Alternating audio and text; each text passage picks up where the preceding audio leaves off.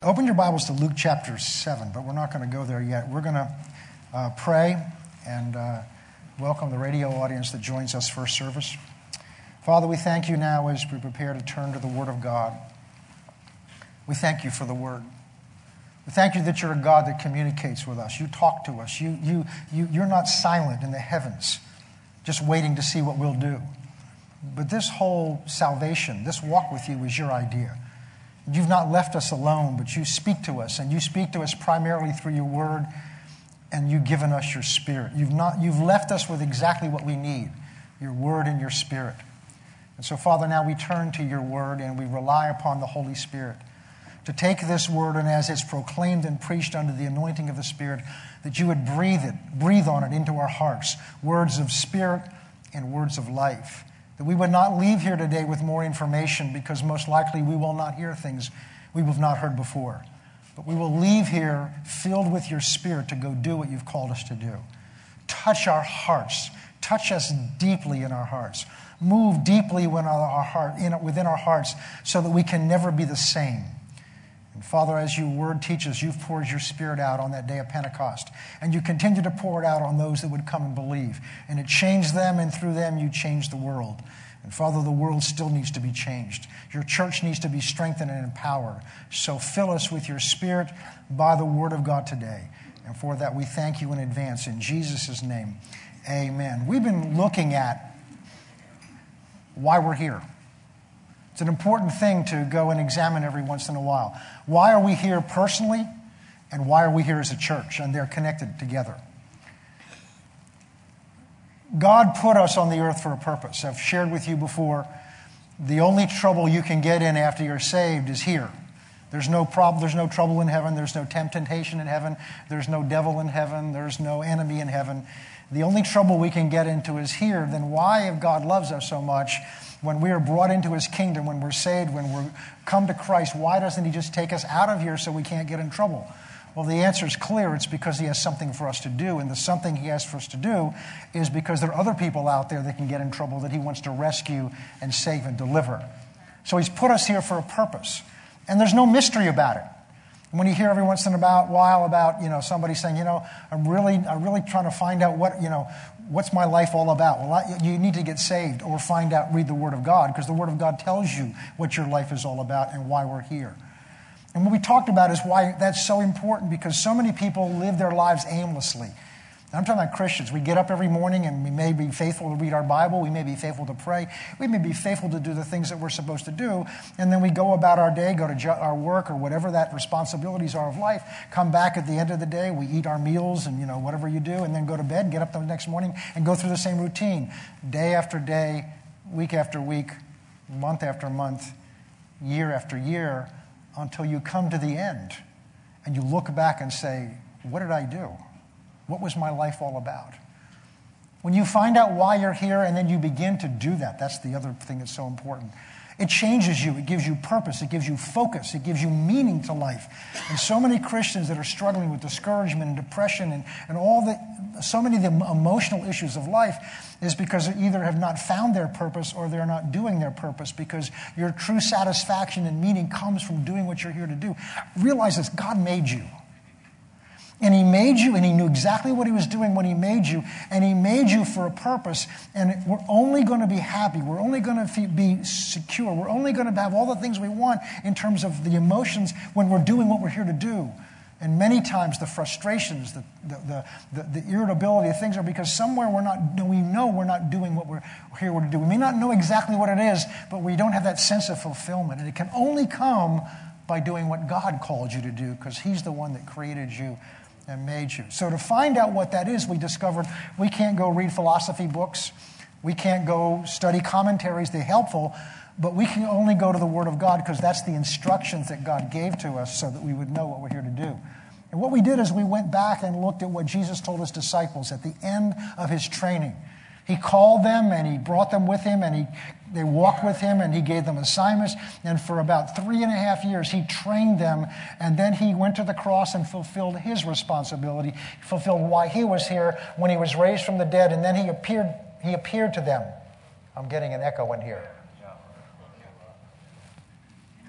Okay. And he appeared to them, and he gave them, in his last instructions to them, he gave them the commission, the instructions of what they were here to do.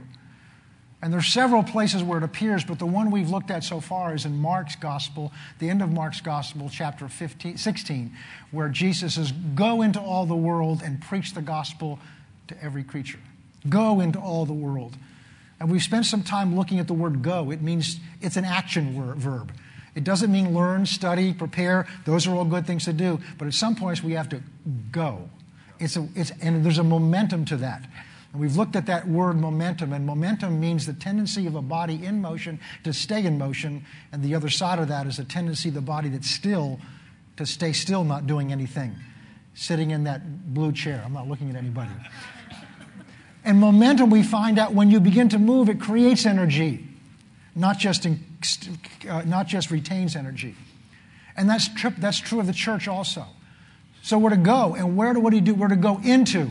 That means out among, mixed in, not separate from, but mixed into. And then we saw all the world. And the world is your world, my world. But when these worlds of ours individually are put together, we're going into all the world. And the world means the systems of this world, the philosophies of this world, the attitudes of this world. It's not just physically out on a street corner, but it's to basically take the gospel and invade our world with it.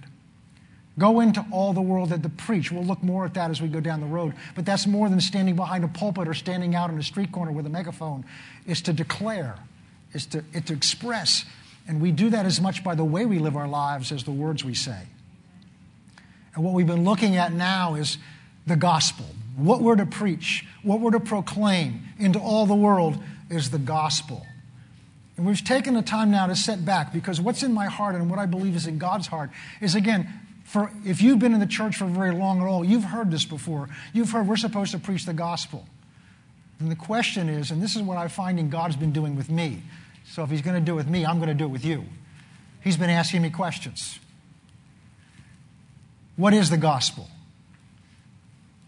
Well, the gospel is good news. The word gospel comes from a Greek word which literally means the good news. And the question I felt the Lord asked me is, well, if it's good news, why aren't you telling people? And what we've been looking at is when we taking this concept of gospel, of good news, and taking it outside the church, that term outside the church, because somehow when we get in church, we do funny things with these words. We get theological and religious with it. But to take the term good news out of the church and bring it into regular everyday life, we all know what good news is. We mean the specifics for you may be different than the specifics for me, but we can tell when we've heard good news. And we can tell when we've heard bad news. All you got to do is turn on your CNN and Fox News and everything else. It's just nothing but bad news. And we looked and saw that when people that met Jesus experienced good news, one thing they always had in common is they went and told people, even when he told them not to. So the question we begin to ask ourselves is, do we really know the good news? Have we really experienced the good news? Because in my life, and I'm sure in your life, when some good news comes across my life, I tell people about it. If I've been to a good restaurant, say, I come in the office, we went to this great Italian restaurant the other night. You really ought to go. Nobody told me I had to do that. The reaction, the response to having something good happen to me is I wanted to tell people that I care about. And sometimes people I didn't care about. You want to communicate the good news. Well, if that's true about restaurants or movies, and of course only good ones, right? If it's true about experiences that you have or people that you've met, if we do that automatically with those kind of experiences, and this is good news, how come we don't automatically do it with this? How come we have to come up with programs and classes on evangelism so that we feel guilty? If you go out and you preach the gospel out of guilt, that's what you're going to communicate. You're going to communicate fear and guilt. So we've been looking at, all right, maybe do we really know what the good news is? And have we really experienced it in our lives? And if we have experienced it, have we lost touch with it? Because remember, there's a life in this. It's the life of God when we're doing what we're supposed to do. There's a life that flows as you're sharing good news. The good news gets gooder, it's not a good word, but the good news gets gooder to you, and it becomes fresh, it becomes new. In fact, if you're feeling stale and your relationship with God is stale, just try sharing the good news and see what happens. It enlivens you, it fills you up. Why? Because it's what you were made to do. It's what you were made to do on this earth. So last week we began to look at, look at this process of maybe I really have not experienced the good news. And so we began to look at how do we get it? How do we receive that good news? Not as a concept in our head, but something that moves my heart. See, it's not a concept in my head to say, wow. And I had a great restaurant the other night. Bruce, it was a great Italian restaurant Anita and I went to. I don't have to get a principal to tell me to do that. That's not out of my head. It's an emotion. And we're not led by emotions, but boy, when we communicate passion and caring, that's contagious. That's contagious. You stand on a street corner and just start saying anything with passion, people will gather around you even though you're speaking gibberish because they want to know, they're drawn in by passion. And passion means caring about it. And so we began to look at the process last week and saw that in 2 Corinthians 4, verse 4, it says that Satan is the god of this world, and he blinds the eyes of the unbelieving so that we cannot see the glorious hope of the gospel that's in Christ Jesus. So he blinds the eyes of people that aren't saved so that they can't see the good news. And what we began to learn is that doesn't stop once you're saved because there's depths of this good news. We looked at the unsearchable riches of Christ. And if we were in here this morning and we had a taste of the unsearchable riches of Christ, we'd still be so far in praise and worship, I'd never get up here. Why can we sing 20 minutes worth of four songs for 20 minutes and just sit down and be cool, calm, and collected when we've been communing with the God of eternity? Why? Because somehow he's not real to us. Or it was real and we've forgotten. So this process that Paul talks about in 2 Corinthians chapter 4, it's that Satan doesn't just stop once you're saved, but he's trying to shield your heart so it's not touched or moved by the reality of God. In which case we become religious. We do the things we're supposed to do, not out of relationship with Christ, not out of relationship with our Heavenly Father, but we do them because it's the right thing to do or we're supposed to do it or we feel better because we're doing it. And that's religion. And when that's what we're trying to communicate, it's dead. There's no life in that. And God is alive. God is exciting. God is good. God is a deliverer. He's compassionate. He wants to invade people's lives and turn them around and change them powerfully and mightily. But maybe we haven't experienced that in our own life, or it's been so long we've lost touch with it. So that's what we're looking at. And we looked at last week again, the blocks, the obstacles. And we saw that it was religion, traditions. Well, we've always done it this way. I come to church, I get in my routine, and I do what I've always done, and that keeps me from experiencing the reality of it. This is what happens in marriages. They go through the same routines. I mean, to the point that they don't even need to say things at each other. They can just look at each other and communicate. And we get into a rut, and what happens is we begin to take each other for granted, and we're living together, we're married, but we're not. I'm not talking about us, but what happens is, you just got to make that clear. But what happens is we just live our lives together. And that's what marriage is. And so we have to work at it. We have to work. We had to go out like yesterday at breakfast. And she said these things I really think I need to share with you. And it's like, okay. She said, let's go to breakfast. And I said, okay. But getting out of our routine, getting out of the house, sitting down somewhere, whatever that is, gives her a chance to share some things with me and gives me the opportunity to give her my undivided attention. And some of the things she wanted to share with me were difficult to share, but on the process of doing it, we grew closer. And so we have to work at that communication and not just do the things we've always done, because then what we'll do is it just becomes a dead routine. But we do that with God. We do that with God. So prayer becomes a burden, a responsibility, this thing that we have to do. My goodness, talking to the living God who will talk back to us, who knows everything. Wow, that's the privilege we get. But when we're not experiencing that, it becomes religious and hard and work. And the second thing we saw was that Satan blinds our eyes through unbelief. So what we're going to do this morning is we're going to begin to look at that good news, look at what it is, and look at, because it's not just a concept that I believe God wants us to have, but to open the door of our heart and realize somehow something's missing here. So we're going to talk a little bit about what news is. We mentioned it last week. News is something you haven't heard before. It's not that it doesn't exist, you just haven't heard it before. So now, if you turn on television, the network news, they'll give it to you over and over and over and over again. And just a word of caution, I only listen to it once. And I don't listen to it that long. Because if you listen to it over and over and over again, we've got umpteen 24-hour news channels, and there's not 24 hours worth of news.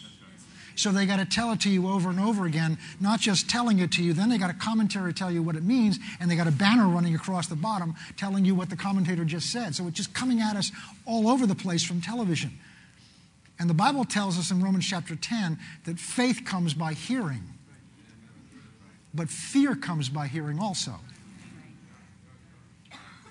So news is something, this information that you didn't know before, although it may have already existed, and now it's been revealed to you or shown to you or told to you. And good is something that the meaning of it depends on what you're comparing it to. I'll explain to you what that means. If you take a flashlight and you go outside at noon on a bright light day today, and you shine that flashlight around outside, it's light.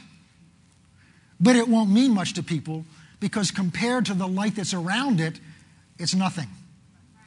But you have a blackout, you lose your power in the middle of the night, and it's in wintertime and it's cold, your furnace has gone out, and you reach over and you find that flashlight and turn it on, it has much greater meaning and value to you because you found that light in the darkness. So the meaning and the significance of that light depends on the context, depends on the setting and what you're using it for. And the same is true of the word good. Good's a comparative term because good only means something when you know what you're comparing it to. Jesus is a great example of that. There was a man that came to him one day and said to him, "Good master," and they went into something else, and Jesus stopped him. And he says, no, you don't understand something. There's only one good, and that's my Father in heaven. Now, by anybody else's standards, Jesus was good. But in Jesus' mind, he recognized my goodness comes from him. And Hebrews chapter 1, verse 3 says, he is the outshining, and literally in the Greek, it says, he is the outshining of the Father's glory. It's in him, but it shines out through him. Paul on the road to Damascus at the height of day when the sun was at its brightest, Jesus appears in his glory. I don't know if his form was there, and it knocks Paul off his horse and everybody off their horse. The power of that light knocked him off his horse and blinded him for 3 days. Because the glory of Christ was so far beyond the glory of the sun and that it overshadowed it. So what does the word good mean to you? The only depth of the meaning, the only emotion of that meaning depends on what you're comparing it to. So good news only means something when it's compared with bad news or the situation that you're in. For instance, you've had a condition in your body and you've been to the doctor and he said, I don't know what this is. We're going to have to run a bunch of tests. And they run a bunch of tests and they come back and tell you, we don't find anything.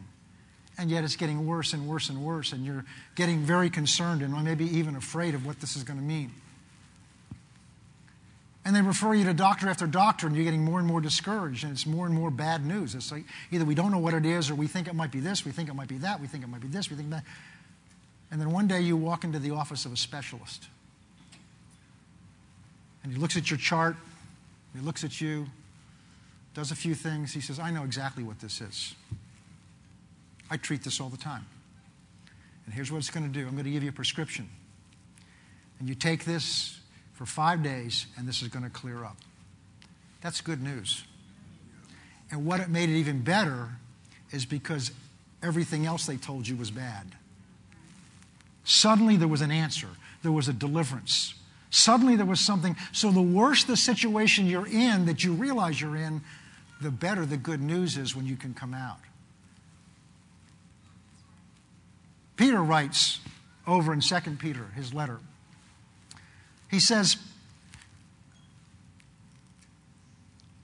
here's the things you need to grow in.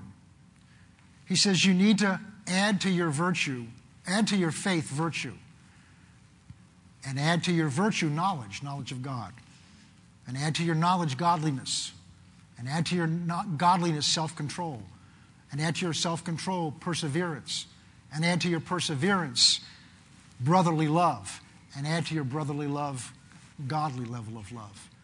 And as long as you do these things and develop these things, your entrance into the kingdom of God will be abundantly open to you.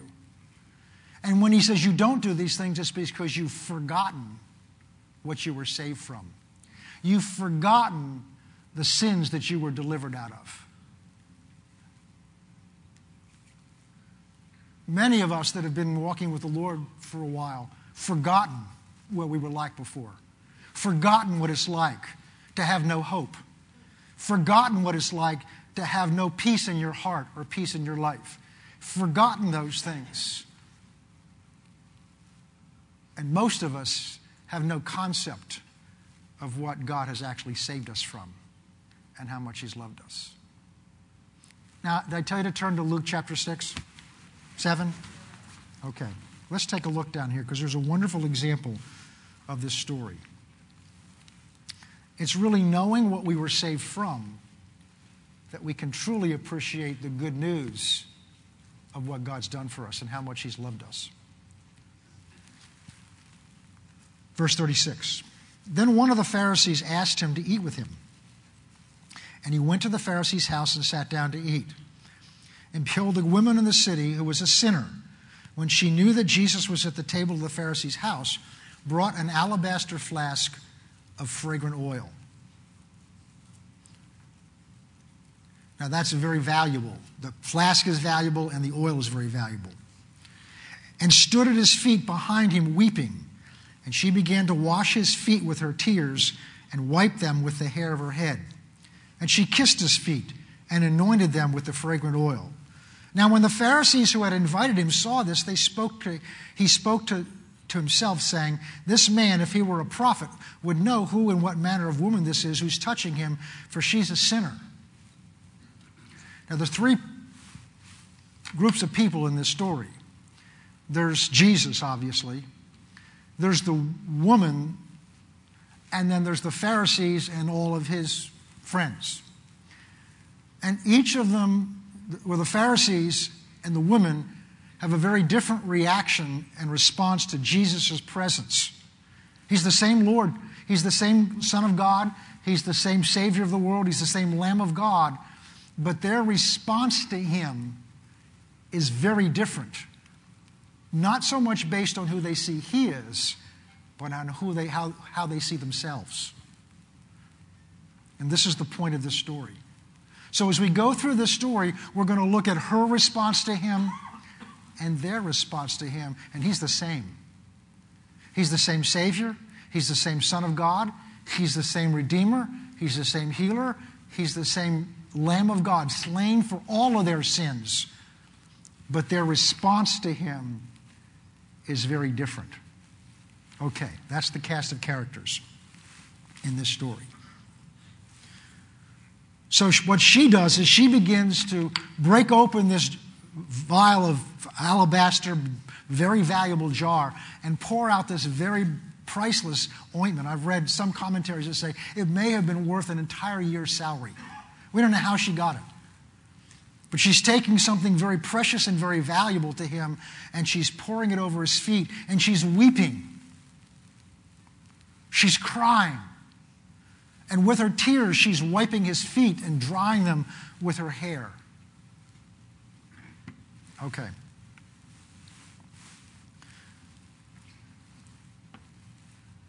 So what this Pharisee is talking within himself, that if this man were really a prophet and would know who and what manner of woman this is that's touching him, for she's a sinner. Jesus knew his thoughts and answered and said to him, Simon, I have something to say to you. Well, teacher, say it. And I'm sure, I don't know for sure, but I'm guessing that Simon was thinking, wow, he's going to honor me because I have this insight of what worship really is. I have this concept of what God really is like. And I have brought you into my house to feed you and give you honor as a teacher.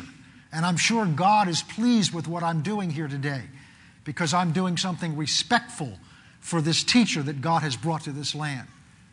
And then this woman sneaks in. I don't know how she got in there. But she's doing this thing that's not religious at all. She's doing this thing that doesn't look like it's not in line with the traditions and principles. In fact, she shouldn't even have been there.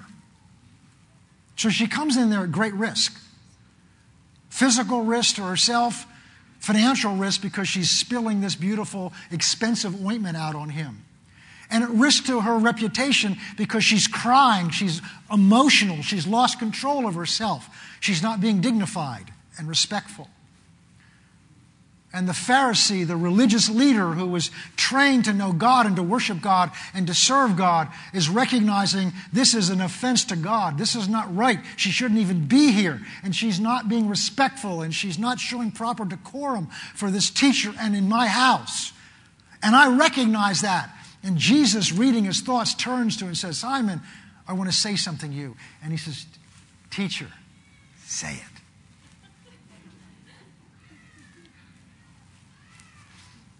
As we go through the story, it's not just an historical story. We can draw things about ourselves about this. How do we come to church? What are the attitudes that we have when we come? Does everything have to be exactly where it's supposed to be? Well, we're in this construction period. It's not going to be. And I get frustrated with that sometimes. I come in the day and, I like things neat and clean. Well, there are petals from the flowers that fell last night on the floor. And you know what? That doesn't affect God. I want things decent and in order, but I can't get so distracted by that I can't worship God. We can get so focused on having things right, having things what we think is orderly, and God is a God of order. But it's an issue of the heart. It's an issue of the heart. We can go out and hand out Bibles and tracts and get evangelism programs, and there's nothing wrong with that. But if we're doing it because it's a good religious thing to do, then what are we communicating? It's an issue of the heart. Teacher, tell me, say it to me. Verse 41. So here's again, we talked about, Jesus starts telling a story. There's a certain creditor who had loaned some money. And he had two debtors, two people that owed him. One owed him 500 denarii and the other only 50. And when they had nothing with which to repay, he freely forgave them both. Tell me, therefore, which of them will love him more? Simon answered and said, well, I suppose the one whom he forgave more. And now he brings the point of the story home. And he said to him, you judge rightly. Then he turned to the woman and said to Simon, you see this woman? I entered your house and you gave no water for my feet, but she washed my feet with her tears and wiped them with her hair. You gave me no kiss, but this woman has not ceased to kiss my feet since the time I came in. You did not anoint my head with oil, which was a sign of hospitality and of respect. You did not anoint my head with oil, but this woman has anointed my feet with a fragrant oil. Therefore I say to you, her sins, which are many, are forgiven, for she has loved much. And this is the principle. But to whom little is forgiven, the same loves little. And he said to her, your sins are forgiven. Then those who sat with the table began to say to themselves, who is this that even forgives sin? And he says to the woman, your faith has saved you. Go in peace. Let me ask you a question. Was it because this woman was a greater sinner than the Pharisees? that she knew that she was a greater sinner than the Pharisees, that she came and she didn't care about decorum, she didn't care about procedure, she didn't care about all the niceties. All she knew is the Son of God was there, a God of mercy, and she came to ask for forgiveness, very conscious of who she was and what she'd done. And Jesus forgives her, and as a result, she loves him much. The Pharisees didn't think they needed to be forgiven of anything because they thought they were so right because they did everything right according to their rules. Not necessarily God's rules, their rules. They lived by the rules to the point in other place Jesus says, you tithe mint and cumin. It's over, I think, in 25 or 24, Matthew. You tithe mint and cumin. You tithe down to the if somebody gives you, for Mother's Day, our oldest son and his white daughter gave us a lilac plant. So what we would have done is take 1/10 of the buds off of that and put them in an offering envelope. That's what they were doing. Every little thing that came in, they were being very legalistic with it.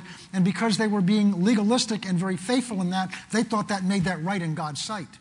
So the Son of God comes into their home, the Son of God who's come to forgive sins and pay for their sins, and they don't need him. So they don't receive him as their Savior because they don't need a Savior. This woman loves him with all of her heart to the point that she'll pay the most valuable thing she has apparently. She'll also give up all her prestige and all she does is she wants to pour her love out on him because he loves her back. He's forgiven her. And Jesus wants to use this as a principle to show them that the way I can tell how you've received me and what I mean to you is by the way you love me.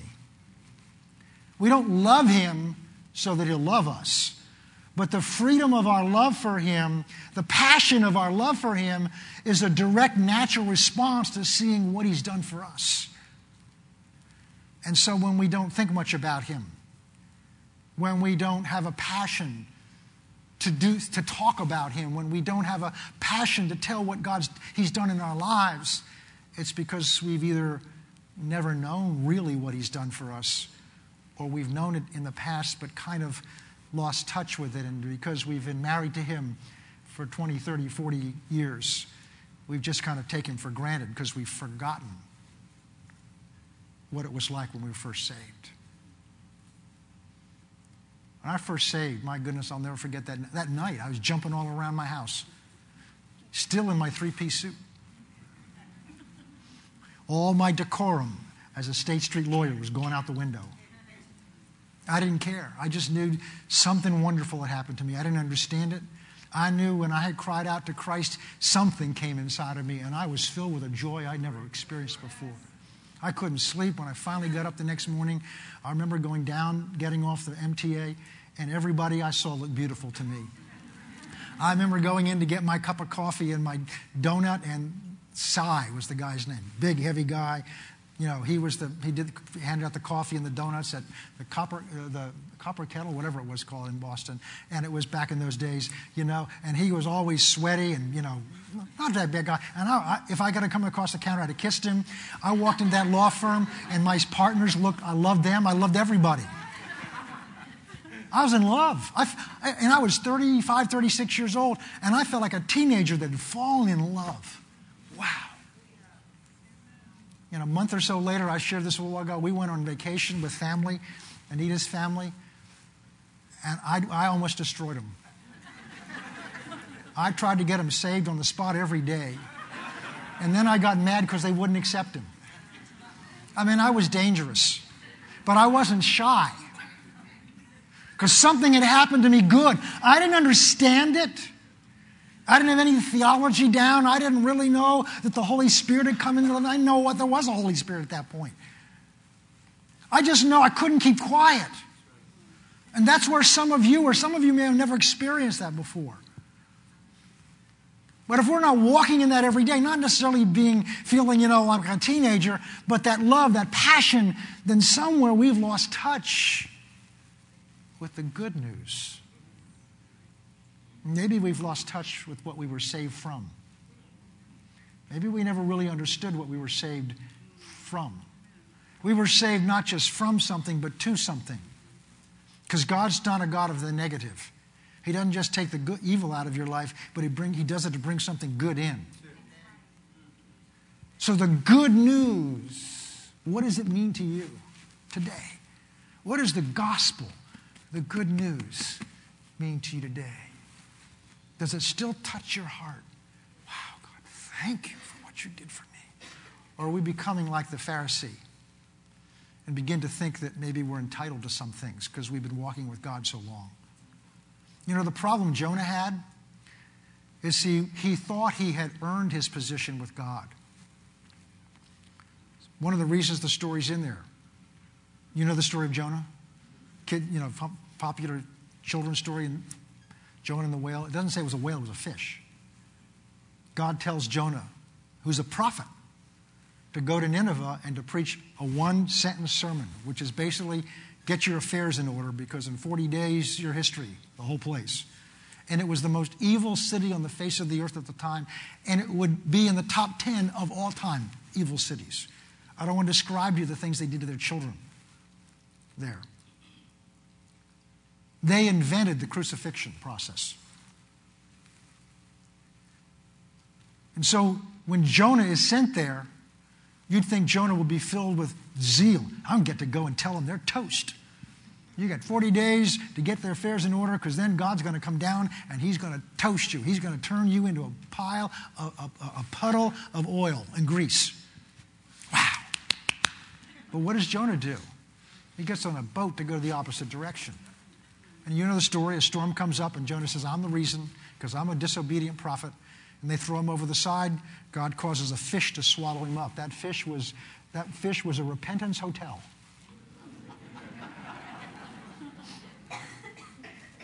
Because what that fish did is it kept him from other things in the sea that wanted to eat him that night. And so while he's down in there, if you read, he's talking to God in there. So there's room in there for him to exist. But there are other things most likely floating around in there. So although it's a hotel to keep him safe, it's not one he wants to stay in for long.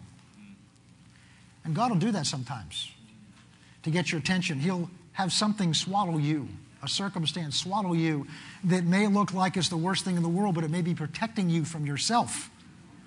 But God designs it in such a way that you don't want to stay there. And so as soon as he repented, the fish comes right up onto the shore and, in church, I'll use this word, expels him out.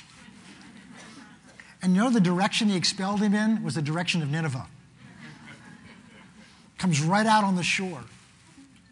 And it's not in the Bible, but I've read some stories and commentaries that most likely having lived that long in the belly of the fish, his clothes were bleached out, his face was... And so he came out and walked into that city. He looked like something that came out of the sea, literally. And he goes in there, and we find out why he was hesitant to do this. Because he goes through and he preaches, he does what God tells him to do, but I imagine he doesn't do it with the right attitude.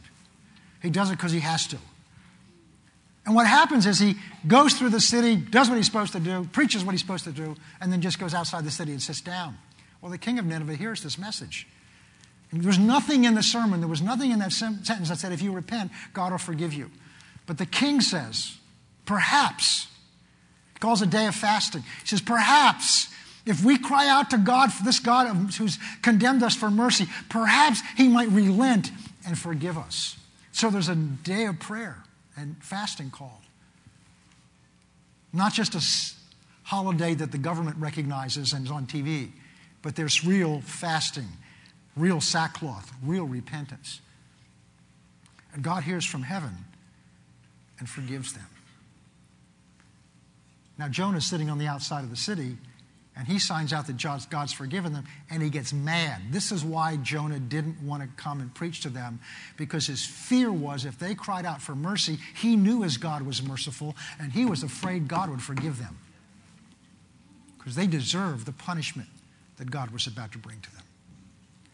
Jonah goes out and sits outside the city and pouts, because God's been merciful to these people that don't deserve it. See, what Jonah forgot is the very nature of mercy is you don't get what you deserve. The very nature of mercy is you don't get what you deserve. But when religion begins to creep into our thinking, and when we've walked with God for a while, we begin to do what the Pharisees do. We begin to add in our own sense of right and wrong, even though it's based on scriptures, but don't understand everything God does is out of mercy and out of love. Jonah sits out there and begins to pout. He's mad. And so God causes a little tree to grow up and provides shade for him. And Jonah likes the shade. He loves that tree because it's become part of his life and it's his protection. And then God causes a cankerworm to come out and eat the tree, and it dries up. And now he gets angry, and God speaks to him. And he says, you care more about that little tree than you do about 600,000 men and their families and the cattle in there.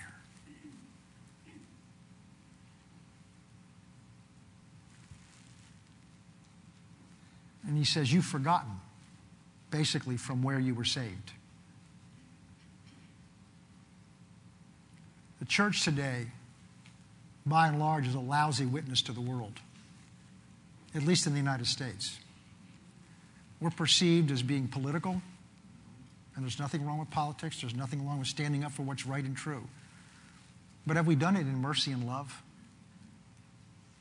The question that started me in this whole direction came really in the middle of a sermon. I was reading a story out of the Bible to us, and it really went off in me.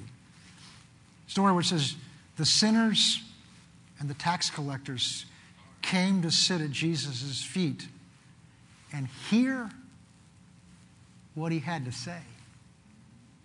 This is the righteous Son of God. So it wasn't the fact that he was so holy and righteous. It's not, let's go back a second.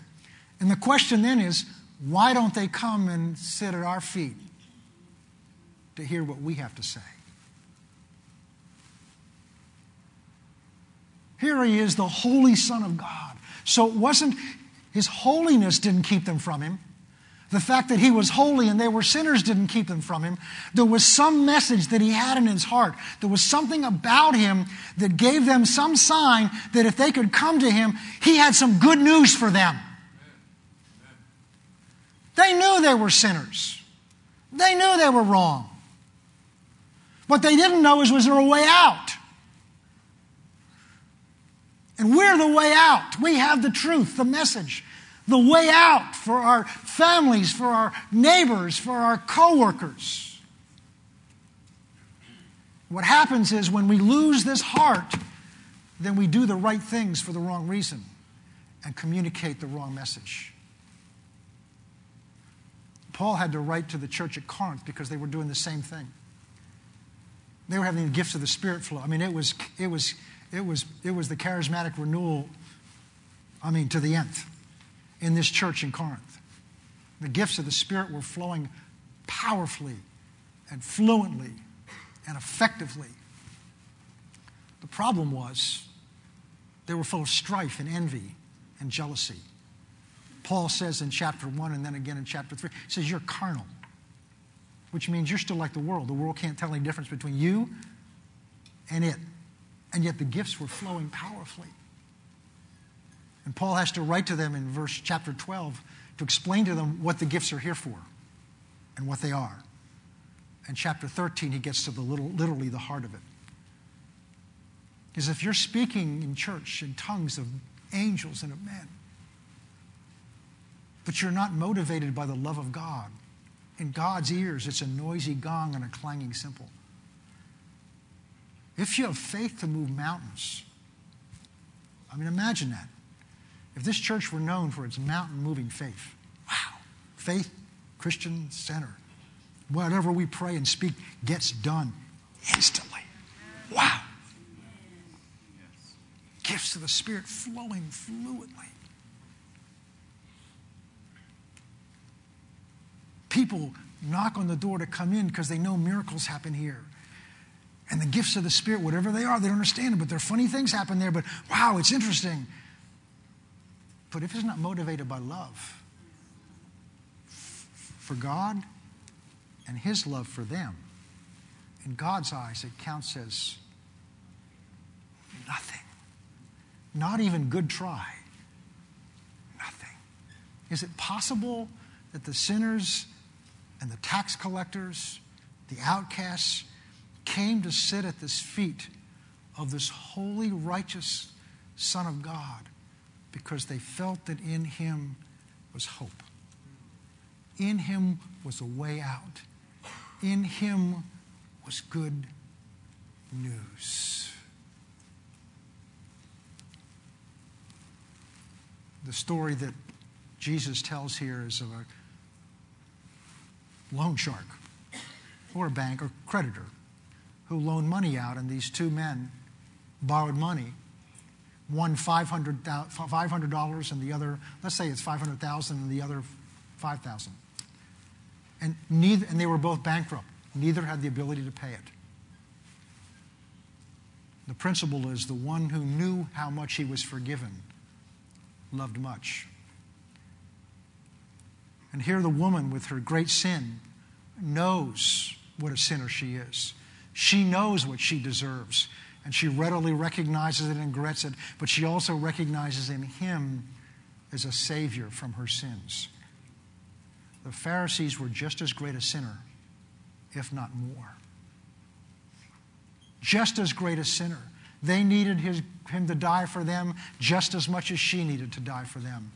But they couldn't see what they needed because of their pride. They couldn't see what they needed because their trust was in their religious practices and traditions and the fact of what they knew over everybody else.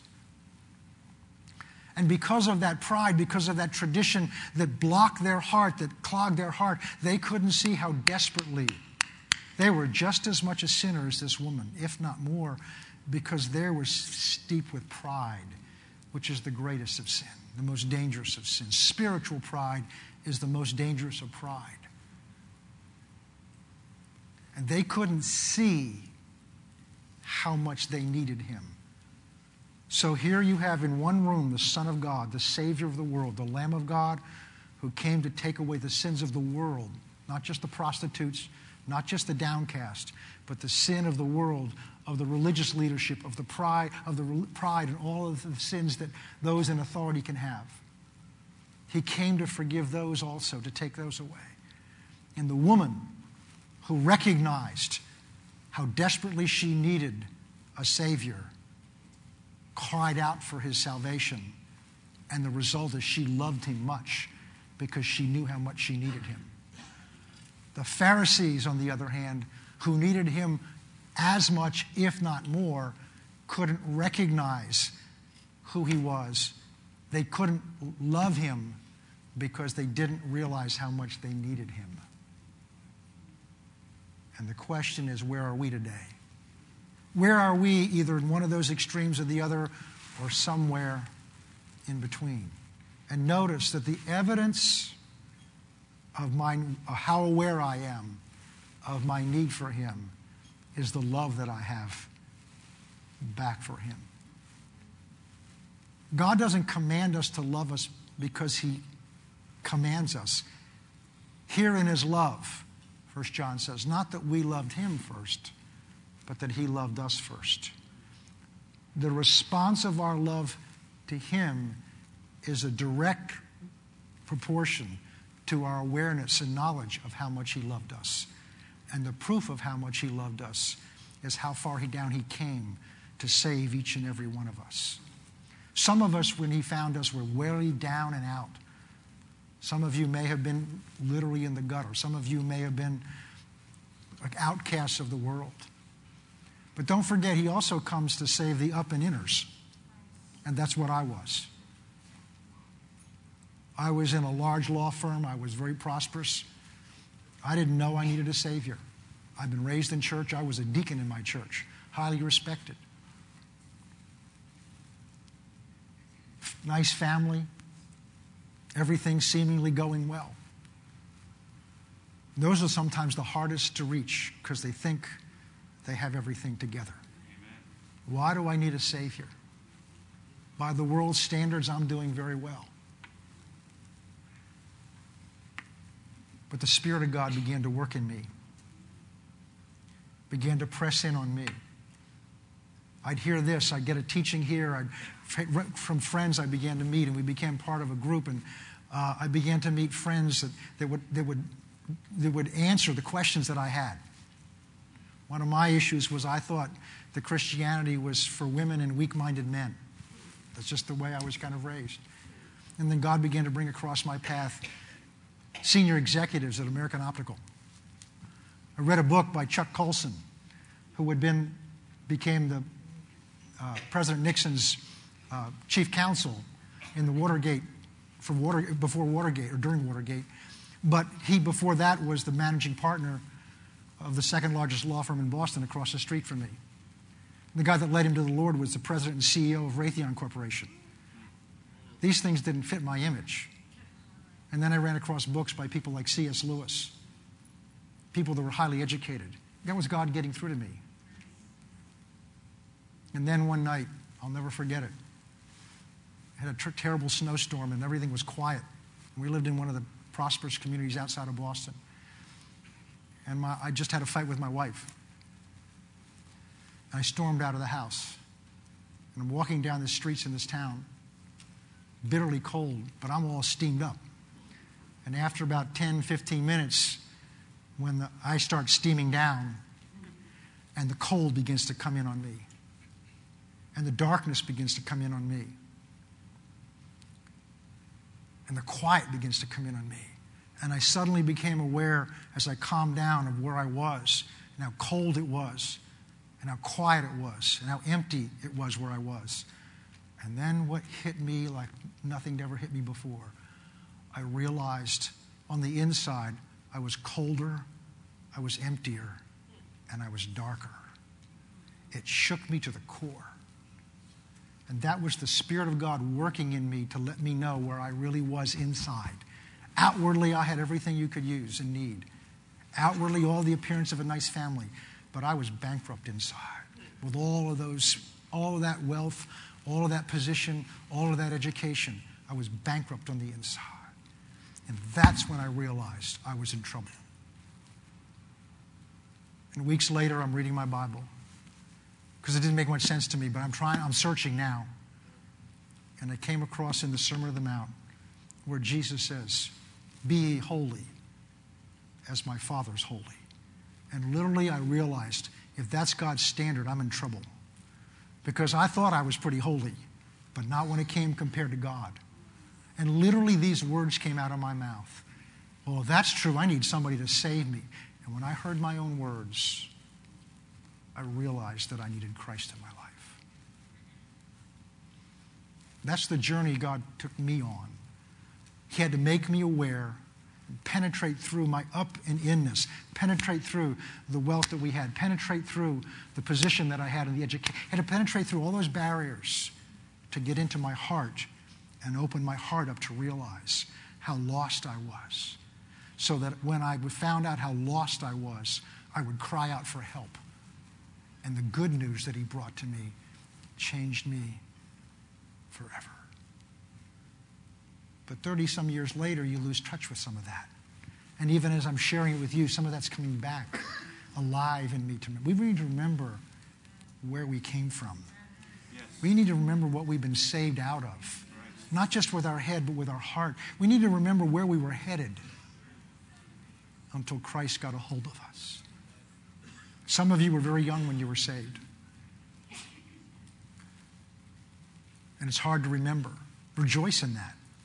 But look at what God's done in your life and with your life. The good news. How good is it to you today? It's only good by comparing it to what you were in and where you were headed and what things used to be like. We're going to go back on that journey together. There's another aspect of this we'll look at next time, because we're going to look over in Romans chapter 1 where Paul says the gospel is the power of God unto salvation. And the question to ask ourselves then is it very powerful in my life today? Because salvation there means deliverance, healing. It means everything. Does the gospel have that power in my life? Because I guarantee you if it does, you're going to be telling people about it. The word literally means dynamite. Do you realize you have dynamite in this book? handle with care. It could go off at any moment and change somebody's life. Praise God. Well, let's pray.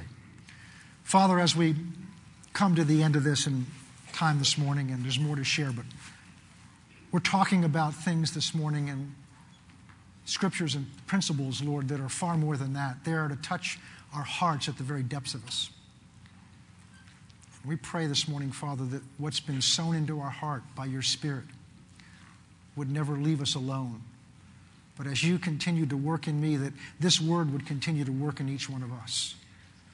That your precious Holy Spirit would continue to ask us questions, not to condemn us, but so that we would be willing to let him examine our hearts to see where we are, so that you could help us make the adjustments to get our hearts to where they needed to be, so that you could work in our lives, for our lives, and through our lives, your will and your kingdom. Thank you, Lord, for the mercy that you've had upon us. Thank you for the grace that you've lavished upon us. But open our eyes to see where we were and where we were headed before that mercy and grace was lavished upon us. And for this we thank you in advance. In Jesus' name, amen.